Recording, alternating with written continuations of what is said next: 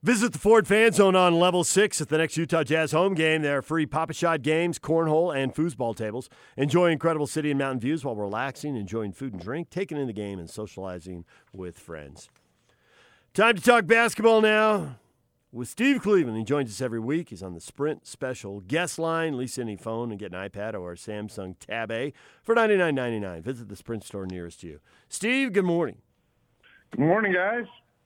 I'm curious, not about basketball, but about when you were coaching and you were trying to deal with guys' mentality, how they're thinking, especially about themselves and their confidence level, because it seems like the 5-game losing streak, people were so frustrated, and you can't blame them because the Jazz looked like they'd never closed out a close game before. They made so many mistakes at the end of so many winnable games, and then suddenly against Houston, they're just rock solid, making one big play after another. And when something did go against them and Houston hit a big shot, they just answer with a big shot. How does a team turn around on a dime like that? That's what drives us all crazy as coaches. You know what? I mean, sometimes it's matchups, but when you do get kind of in a funk and you're not playing well, a lot of time goes in behind the scenes. And, the one thing that sometimes I think looking at the NBA especially, we don't realize how many really, really good players every team has. And so the expectation level is that they can always do this night in and night out. And depending on whether who you're playing or whether you're on the road or injuries, whatever, a lot of different circumstances impact winning streaks and losing streaks. But if anything about the Jazz is that there is a maturity here. This is a group that certainly is capable of not playing well, and oftentimes you got to give the opponent. Sometimes we don't give the opponent enough credit, and but the Jazz did kind of stumble a little bit there, and last night just on that ball game, where in fact it's the last couple of games they've been able to kind of turn this thing around. But it was a pretty special play last night with Bogdanovich. A really well run. Out of bounds play with 1.6 seconds. I think it was interesting. He's sitting on a bench with 1.6 seconds, and he comes into the game not having a very good shooting night. And they set a little down screen, and I think Mitchell curls off it, and then he comes off. It's well guarded, and he just knocks the shot down. But it's the little things. It's the little things that over the course of 82 games or how many games you end up playing, you're going to have those moments where things aren't going right. But for the Jazz, you're right. Every button they pushed last couple of games has been perfect, and guys have stepped up and made plays. And good coaching, good players, and playing at home all contribute to making kind of winning ball games like that. So the thing that I thought was interesting is you already mentioned it. Bogdanovich is not having a good game, and afterward they do the on-court interview, and one of the things he says is coach having confidence in me. And obviously you coach at a high level for many, many years.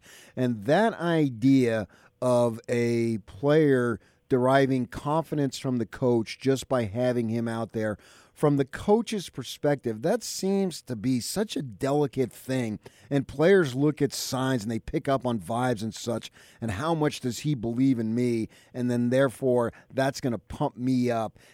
How did you manage that situation in making sure the players are held accountable, but at the same time, you've got to give them confidence, and they're looking for you to give them confidence? It seems like it can get really tricky. Well, I think one of the things I know that my experience was from the very beginning of the year, and roles change in teams.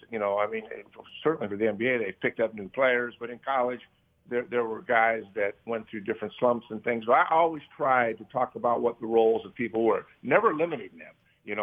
Everybody kind of wants to be a difference maker, but sometimes initially as the season goes on, certain guys have certain roles, but I'm always talking about who I want, like who takes transition threes.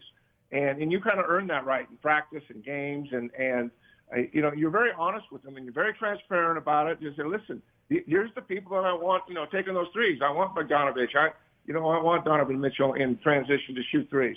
I don't really want, whoever it might be, whether it's Conley or Ingles or Clarkson, but you define roles. And you let them know what you are confident, and you're constantly reinforcing that in practices. So it's not a surprise.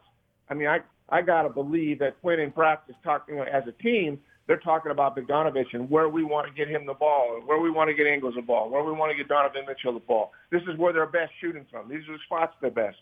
So you're constantly reinforcing that. That doesn't just happen in the last 1.6 seconds. And Bogdanovich knew. I mean, he was having an off night. But he, again, he's 6'7" or so. He can shoot over the top. Houston's small, playing small, and it's harder to contest a shot of guys 6'7" or 6'8". Whatever the circumstances were, though, that's a process, and it's something that you're always talking about. And when guys are struggling, that's especially when you bring them in. Maybe you bring them in one-on-one and watch film and tell them, hey, listen, you're doing this technically, and just tweak this, or keep taking that shot. That's a good shot. Or maybe they're shooting too many contested shots, maybe early in the shot clock, whatever the circumstances are. But you have to be a therapist as a coach. I mean, you're constantly talking to these guys, and I don't care what level it is, high school, junior college, the pros, because they are human beings. And we talk a lot about culture these days in the business, but having that trust in your players and them knowing that gives them more confidence. They're not second guessing. I mean, was there any question Bogdanovich was going to take that shot? No, he knew from the very moment he got it, he was shooting it. If he gets blocked, it gets blocked. If he misses, he misses. But in his mindset was, I'm taking this thing and I'm making it. He knew that he got his call.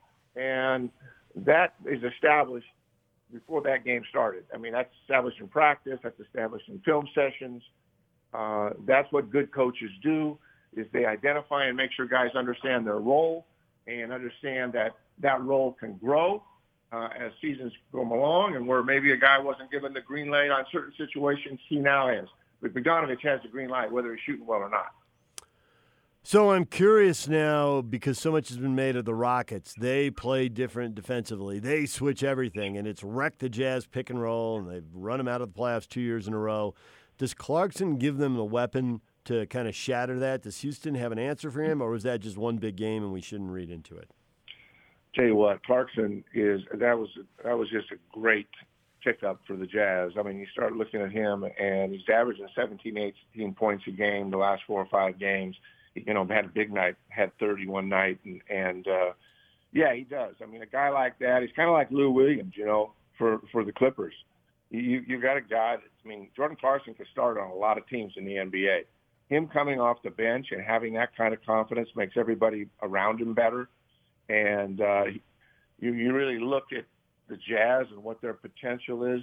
Getting Clarkson puts them in a position where they're better. They're a better team with him on the floor, and especially with that second group. And you take a look. I was just thinking this morning a little bit before we got on. I was just thinking about the last few games with the Jazz, and you look at Ingles. He's taken, really averaging about 4 shots a game and averaging 5 points a game.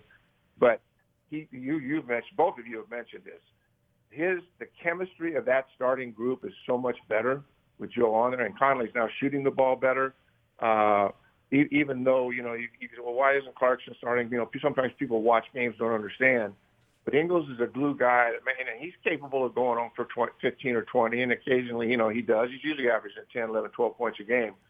But even when he doesn't play well, he's a glue guy in that team, and the chemistry is so much better with him there in that starting lineup, and certainly Clarkson is a difference maker on this team, and really is the guy they needed. If they have aspirations of winning a round or two in the playoffs, Clarkson's the answer. I mean, he's going to be able, if he can score 18 to 20 points a night coming off the bench, it just makes the Jazz that deeper and that much better.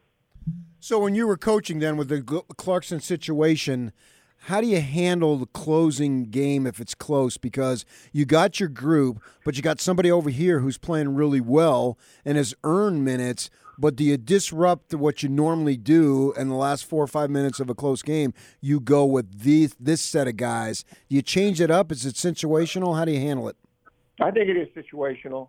Though I got to believe, every day in practice, you're spending 10 to 15 minutes on late game situations, sideline out of bounds, baseline out of bounds, full court, time and score, whatever the circumstances are. And so this isn't something. I mean, they didn't run that play for the first time, and the guys on that team know who they're going to have certain things run for them, and and I think actually, for a guy that's not shooting the ball well, I'm not sure I would have made that call. I might have gone another direction, but I do believe that the size advantage that Bogdanovich had. I mean, he's taller than any player that's on the team, on the Houston team probably, and he had the ability. Our coaching staff had great confidence in him, but he could shoot over it. And they didn't need a three. In fact, on the down screen, I can't remember who curled off of it, but what happens on that curls and that takes the switch away, and then all of a sudden here comes Bogdanovich on the screen to the continued screen, and there's a little separation, and there's two guys throwing arms up at him, but he's right in the middle. One guy's on the ball side, one guy's on the weak side. He's kind of chasing and following numbers there, and so he has a wide open shot. I mean, it looks like they're both contested, but they're both on the sides of him, and so. Yeah, it was a gutsy call, to be honest with you, because I'm not sure that I would have gone with him when he had been so quiet all night. But they know their players, they know their guys, and they executed that play perfectly. And it's easier to shoot the ball when you know I'm shooting this. It's another thing sometimes whether I should take it during the course of the game. I'm thinking a little bit about whether I should shoot or not. There was no question that Bogdanovich was going to shoot the ball. And that increases his opportunities to score. I mean, that increases the likelihood of him making a basket, knowing that thing, as soon as I catch it, I'm turning and I'm going. So, but it's a gutsy thing, a gutsy coaching call to do that, but it turned into magic for him. So as you try to figure out stuff and adjust on the fly, and it's a little different in college than the pros, obviously, Steve Cleveland joined us, former BYU coach. So Juwan Morgan comes in the middle of the year, and, in the first half when Rudy sits down, that was just like a free pass for Westbrook to get, 4 straight layups and score 8 points in the blink of an eye. So they put him in the second half. Can you put yourself in the shoes of, you're a coach and you get a brand new player, and I guess out of desperation, maybe that makes it easier to do, and it worked. But it's a little nervy, though. It is. I mean, I think that it's a long year, and I think that having people to pick from and to now have a big that can come in there and play, I think sometimes we do things out of desperation. Listen, we've tried everything. Let's go this direction, and then it works. And guess what? That gives that player that much more confidence that he called his number, and the guys are trusting in him. And I know the one thing about really good teams is when I watch these games, the NBA games especially, when guys make mistakes, when things aren't going well, and especially with younger players and guys that are role players, you know what? That's a responsibility of the difference makers on every team, is to make sure that guy that goes in the game, that they know he knows that they believe in him, and if he goes in initially and makes a mistake and this is a layup or a free throw or there's an execution error that takes place, that the guys are right there. And I think that we don't give the players a great deal of credit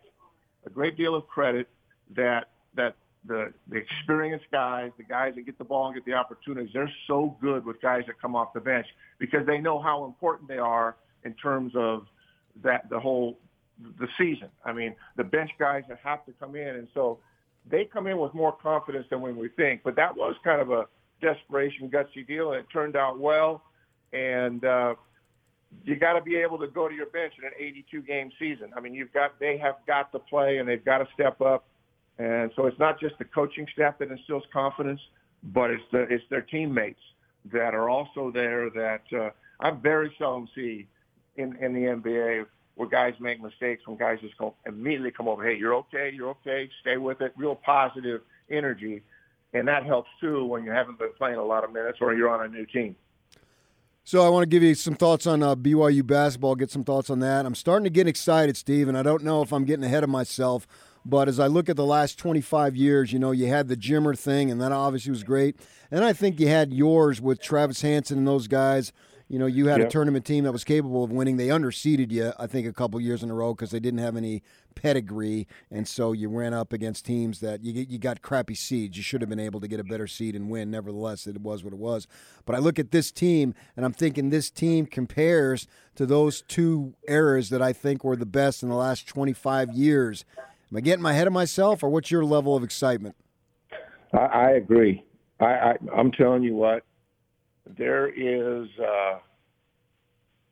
a confidence level with this group, and there's a toughness level with this group that they believe they can win every game. I mean, and I think that obviously the players Yoli and TJ have been there and done that, and they're playing with far more confidence. I mean, you just listen to Yoli and some of his post-game or pre-game talks and some of the things.